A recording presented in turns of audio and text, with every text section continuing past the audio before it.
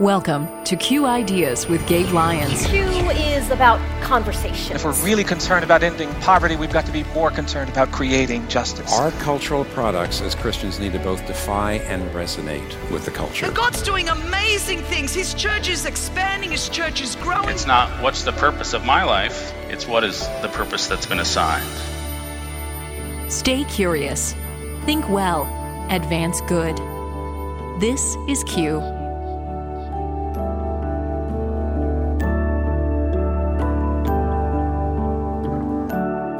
Scholarship on the state of Christianity in the West, whether it's from theologians or social scientists or historians, is uniform in its assertion that historic forms of Christianity are in decline.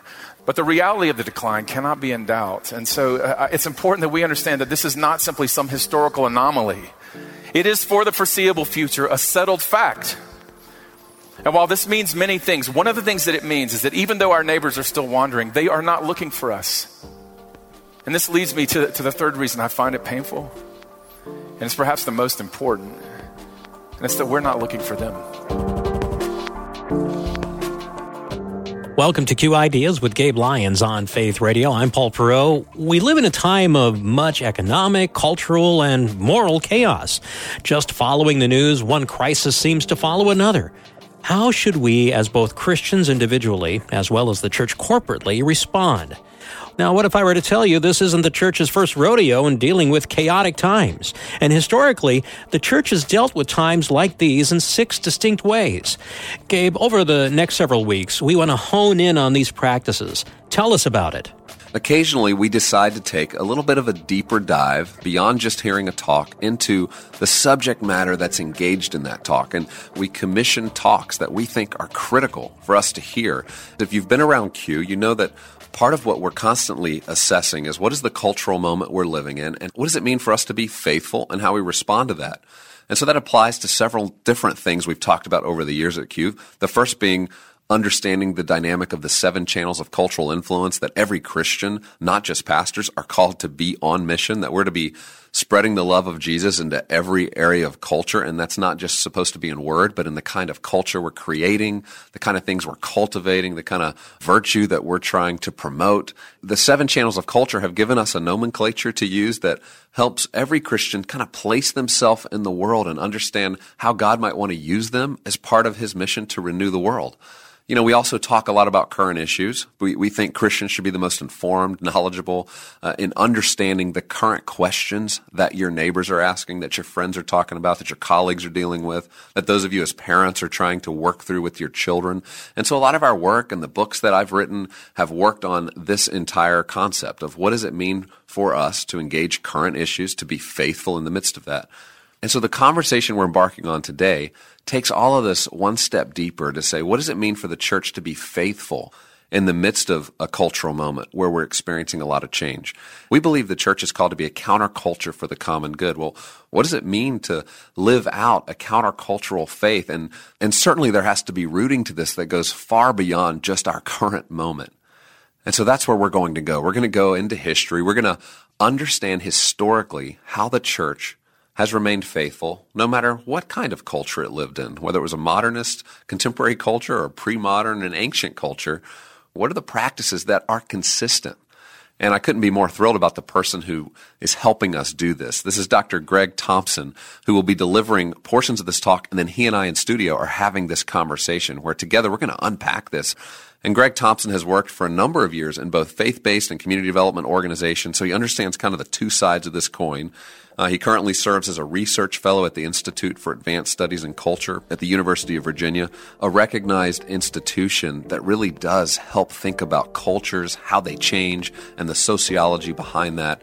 And currently is executive director of New City Commons, a research and consulting team that equips civic leaders for the work of nurturing thriving communities. So I want us to just jump in and listen to the beginning of this talk, and we're going to continue this conversation and begin digging in to what does it mean for us to be faithful in our cultural moment.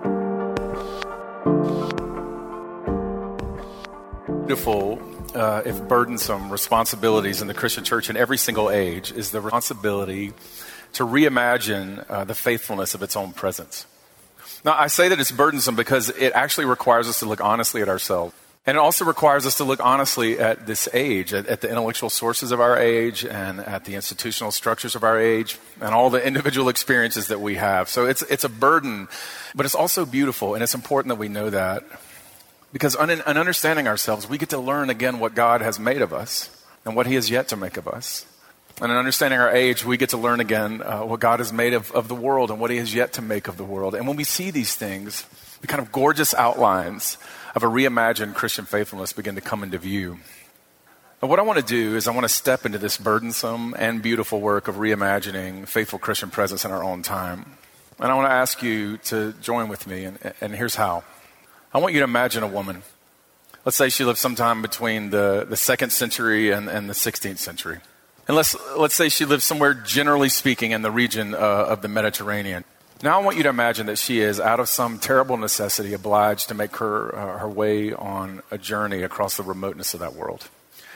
As she steps onto her path and she bends her long and lonely course towards whatever town or village or city held her hopes, in all likelihood, she spent her days scanning the horizon for one thing. And do you know what it is?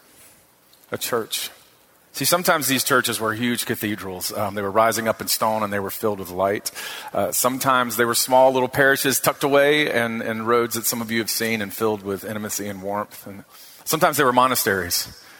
But no matter which kind of church it was, all of them shared a common vocation. And here's what it was: to be the faithful presence of love in their time. To be the faithful presence of love in their time. And this is why she would look for a church. Because of all the things that she could know about the church, the one thing that she would certainly know, that most people did know, was that the church was a place whose very purpose was to be a light in the darkness, was to be a rest for the restless. Its purpose was to be a presence in all the absences of the world. Now, in fact, most of these churches, they had these codes for how you would receive travelers when they came to you. And I want to read one of my favorites. Okay, this comes from the Benedictine Rule, which was written in the 6th century. All guests who present themselves are to be welcomed as Christ.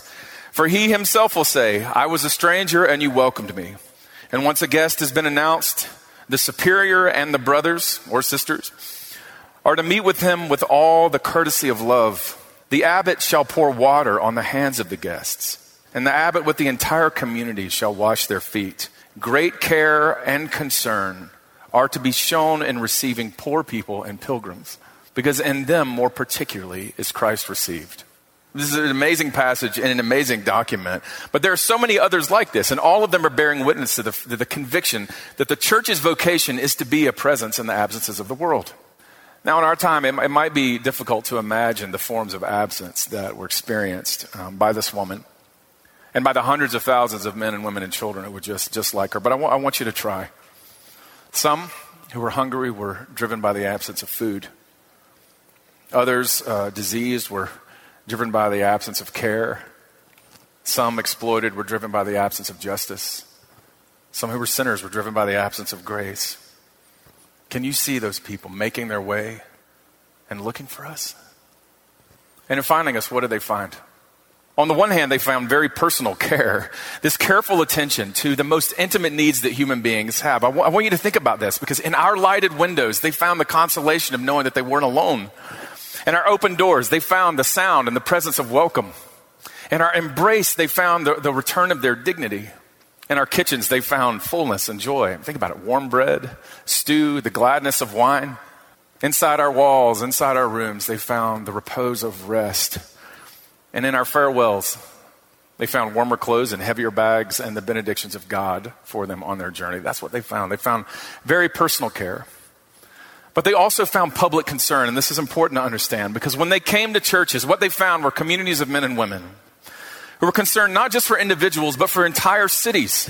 It's our brothers and sisters who began to invent and nurture systems of the moral and intellectual formation of children, who began to develop structures of economics and of law, who began to create art and music for the good of all of their neighbors. I want you to try to see our brothers and sisters as they gave themselves, in kitchen and in chapel, in courtroom and in court square, to this work of being the presence of love. Now, as somebody who is a Christian, when I think back on these early stories, and I think of all of our brothers and sisters who welcome them in love, I have to tell you, I find it almost indescribably beautiful. But But I also find it incredibly painful. Do you know why? First, because our neighbors are still wandering. Hundreds of millions of our neighbors still continue to wander in search of food, in search of shelter, in search of justice, in search of grace. These ancient pilgrimages still continue among us. But in another sense, it's a very new wandering, and it's important that we understand this. Because we live in a new age in which there's deep ambivalence about the nature of reality, deep anxiety about the possibility of our life together in our societies. The age that we live in is no longer an age in which we simply wander down dark roads in the shadows worried about bandits. This is an age in which we wander through an abyss of meaninglessness with incredible forces of political and economic and technological power threatening us at every moment. Ours is an age whose paths are more treacherous and whose powers are much more menacing than anything those early pilgrims ever saw. And so I find it painful because our neighbors are still wandering all these years later. As they wander, they're not looking for us. Scholarship on the state of Christianity in the West, whether it's from theologians or social scientists or historians, is uniform in its assertion that historic forms of Christianity are in decline. And of course, the pace and the degree of that decline are different in different states and different parts of the West. But the reality of the decline cannot be in doubt. And so it's important that we understand that this is not simply some historical anomaly. And while this means many things, one of the things that it means is that even though our neighbors are still wandering, they are not looking for us. And this leads me to the third reason I find it painful, that we're not looking for them. See, one of the effects of the shift in culture that I've just described is that the Christian church in the West, especially in the largely white Protestant expression of that church, which has been so identified with the West, has been driven into a form of an identity crisis. And this is totally understandable, right? This is a community who understood itself as a conscious majority, whose vision was widely shared, whose influence was widely felt and sought, whose goals were widely pursued and embraced. But now that community is being asked to live self-consciously as a minority community, whose vision is widely ignored, whose influence is obviously in decline, and whose goals are widely held in derision.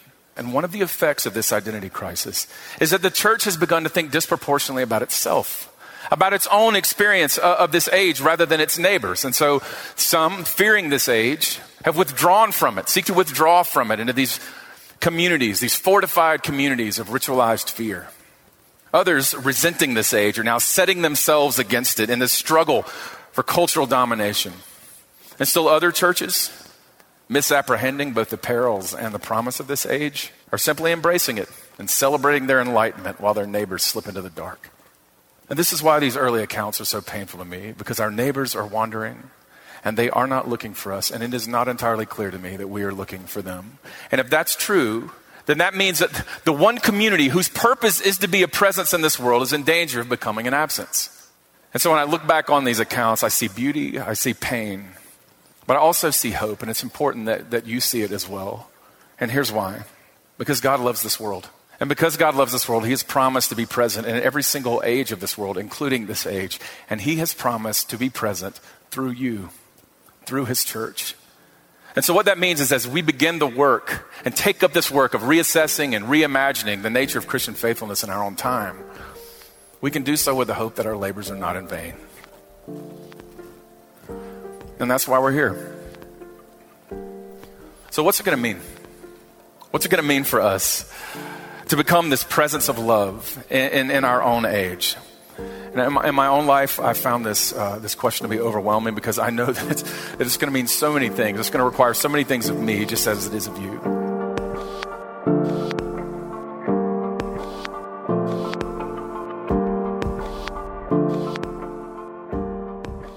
Greg, this was a powerful talk. Just right from the top.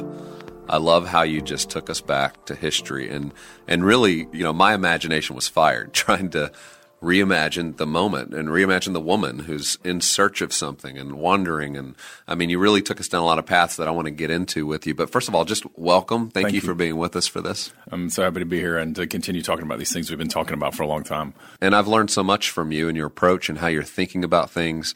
Safe to say you've mentored me and helped me inform my imagination about the future, about what it means to be faithful. And so I think it's exciting for all of us to just get to engage this at a deeper level and just pause and take a few moments to dig in to what you're uncovering here. And the first thing I just want to point out is you use some new language that people just aren't used to thinking about when it comes to the church. The idea of being a faithful presence, the idea of the absence in the presence, and trying to get our head around beauty and burdens around what it means to be a Christian. And I love that because it starts to open up for people maybe a new realm of thinking about all of this that they're not used to hearing. And I think that's going to be fun. Well, thanks. I think a lot of this comes, Gabe, from the fact that everything that we're doing and thinking together is built around the incarnate Jesus, who made his life present in the world and came so that the world would have a life. So everything we're doing is basically an extended meditation on what it means to follow him. You use this phrase that I love, and we'll come back to this a lot, but that we're called as a church to be a faithful presence of love. What does that mean to you, the idea of a faithful presence of love in our time? Everybody's trying to ask, what does it mean to live in the world well? What does it mean to love our neighbors, to give ourselves for their good? And so when I talk about being a faithful presence, the faithful part is living out this expression as Orthodox Christians following Jesus in the world. That's the faithful part. We want to cling to what is true, what the church confesses. But we want to do that as a presence. We want to be present in the world with our neighbors, for our neighbors, and holding those two things together. And it's important to add that faithful presence of love, because it means that we're not here to triumph over our neighbors. We're not here to dominate them. We're here to love them, to bear witness to God's love for them and our love for God. So I think holding the faithfulness, the presence, and the love together is a really critical way of approaching this whole thing. Yeah, and early on in the life of Q, Andy Crouch gave one of the first talks that ever took place at a Q over a decade ago. And I know for a lot of people, it began their imagination on this front to realize you don't shape culture by critiquing it or condemning it or combating it, really, or consuming it, which is what a lot of us do, thinking we're doing something good. The reality is you're going to have to create culture, and this follows along that path of thinking. Is that what is the kind of culture we want to create? Is it one of based on fear about the world that's changing, or is it one that wants to offer something to this world that's beautiful? And I want us to just jump into the illustration you use, though, because that captures my imagination. I'm sure for many listeners it captured theirs too, thinking about the Benedictine rule and how this took place where they would welcome travelers. Will you just describe a little more color to that picture of what this might have looked like? Well, it's a wonderful and fascinating story. So imagine, I'm going to take you back a little further. You're in the Roman Empire. The Roman Empire is living as a Christian empire, and people were really trying to build this city of love back in Rome with Constantine. It was like God's love made manifest in the world. Well, that falls apart, as Augustine later writes about. It's like, okay, maybe Rome was not it. So all these men and women flee into the desert, and they're like, we're going to establish these new cities of love. They're called the Desert Fathers and Mothers, these monastic communities where we live together, where we welcome people and embrace them in God's name and also serve them. Well, eventually, these people began to move into all these cities throughout the world, and they began to start these little communities that we call monasteries. And the purpose of those monasteries was, on the one hand, to be these places where people could come, they could grow, they could live, they could dwell, they would build their lives around intimate communion with God. And you hear that in the song and liturgy and prayer and work. But at the same time, they were trying to not just be these little walled-off communities. They were building the infrastructure of their cities. They were creating new economic systems. They were building school systems. They were starting hospitals. So this idea was, if you were just out living in the Middle Ages in some village, you knew that there was a group of people that existed there, and their whole purpose was to love God and to love you. Yeah, and they were bringing life to that's exactly right. their city and to their community and blessing them. And it was a huge part of just the functional way that everything would operate within a That's exactly right. within a city. But I love this idea of how they were called to welcome a stranger. That this was just part of the practice. That was it the porter? Yeah, that the would porter. Stand? That's right. Tell us about the porter. Yeah, so the porter is one of the brothers or sisters who lives in the monastery, and their whole job was to be a person in the community that was looking out for the stranger outside. Because people are in these monasteries, they're working, they're praying, they're writing, but somebody needs to always be looking out for the neighbor. And so the job of the porter was to be the lookout and say, there's somebody that's coming.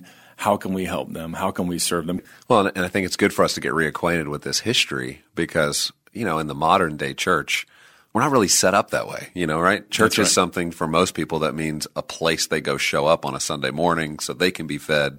But this idea of the church being this presence in the middle of the culture. That's right. And serving it and loving it. I think for a lot of us, we can't even get our heads around that. And that's why I love the story. I love for us to kind of dip way back in history and let's reimagine, recover, understand sort of what was motivating that kind of action so that we can then try to apply that to today and go, well, now what in the world would that look like now, where maybe you're not living in a monastery, right. You're living in a neighborhood, or you're practicing your faith, in your vocation, and it looks very different, maybe contextually, functionally, right. but it doesn't look different in principle. Well, I think that's right. I mean, and the thing is, there are all kinds of contemporary examples right now, and it's people that we know, people who say, we're going to move into this neighborhood on purpose. We're going to build our lives here. We're going to welcome our neighbors' kids. We're going to keep an eye out for them. We're going to work in our school system. We're going to do all these things. It's people who live in a place on purpose for the sake of caring for their neighbors and helping them thrive. It's a beautiful image, and it's also a way of that we express our lives with God.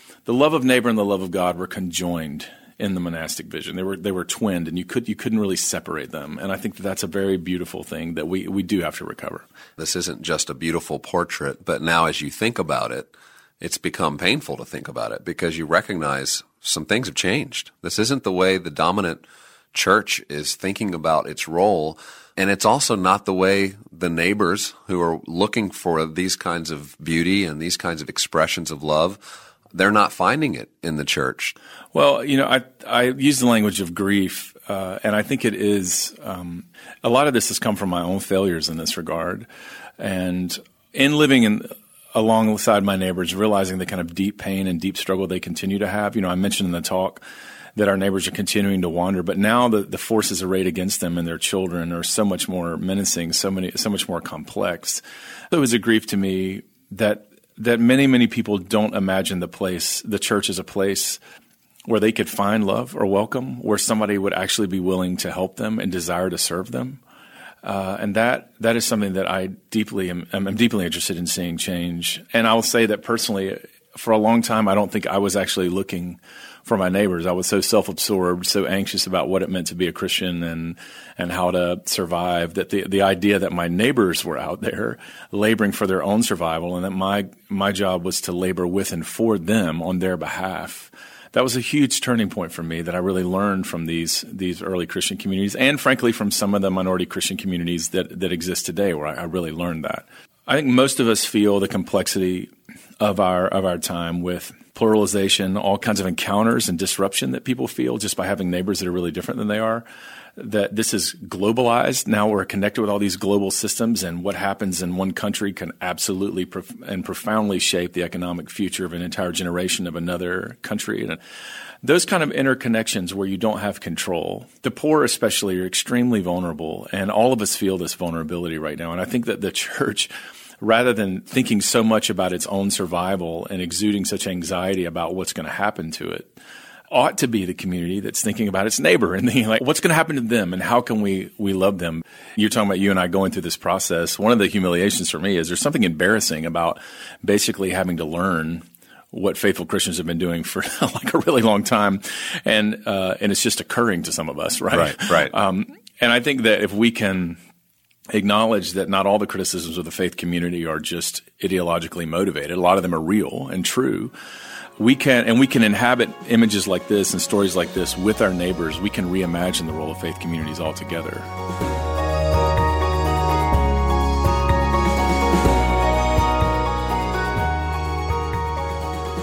As we kind of move into concluding this episode and thinking about where we're going with this conversation, give our listeners a sense of why you believe it's going to be worth sticking around for these next 6 episodes where we kind of unpack these practices and why you're hopeful about the future.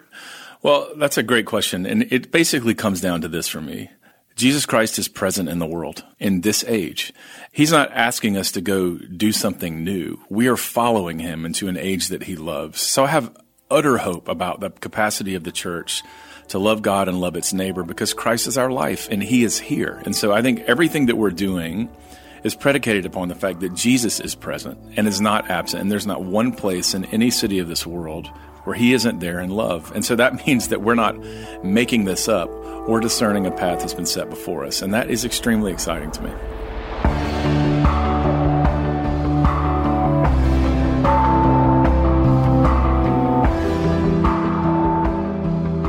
I hope you can tell from this beginning conversation that there's so much more to talk about. There's so much more that we need to discover and remember and recover about what it means to be the church. I hope you also heard from Greg just a sense of humility that this isn't something that we have figured out. It's not something he's figured out and we're all dialed in on and we're trying to just tell other people exactly what to go do. But it's saying, no, this is an important conversation together.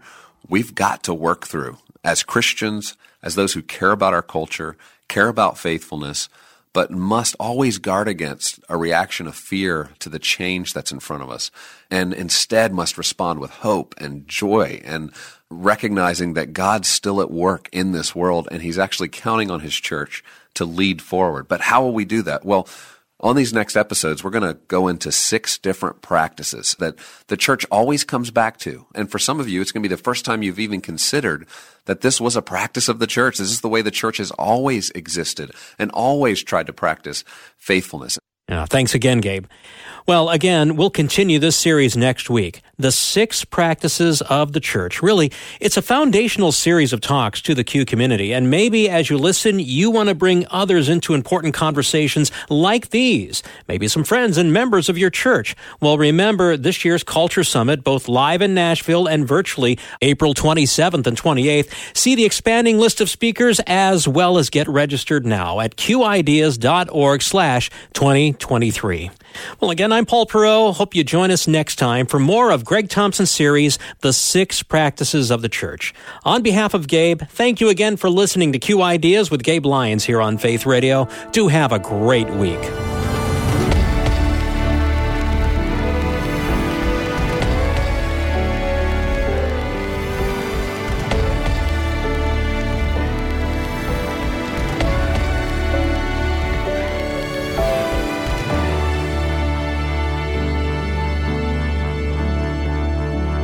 This show is made possible in partnership with Faith Radio and Northwestern Media.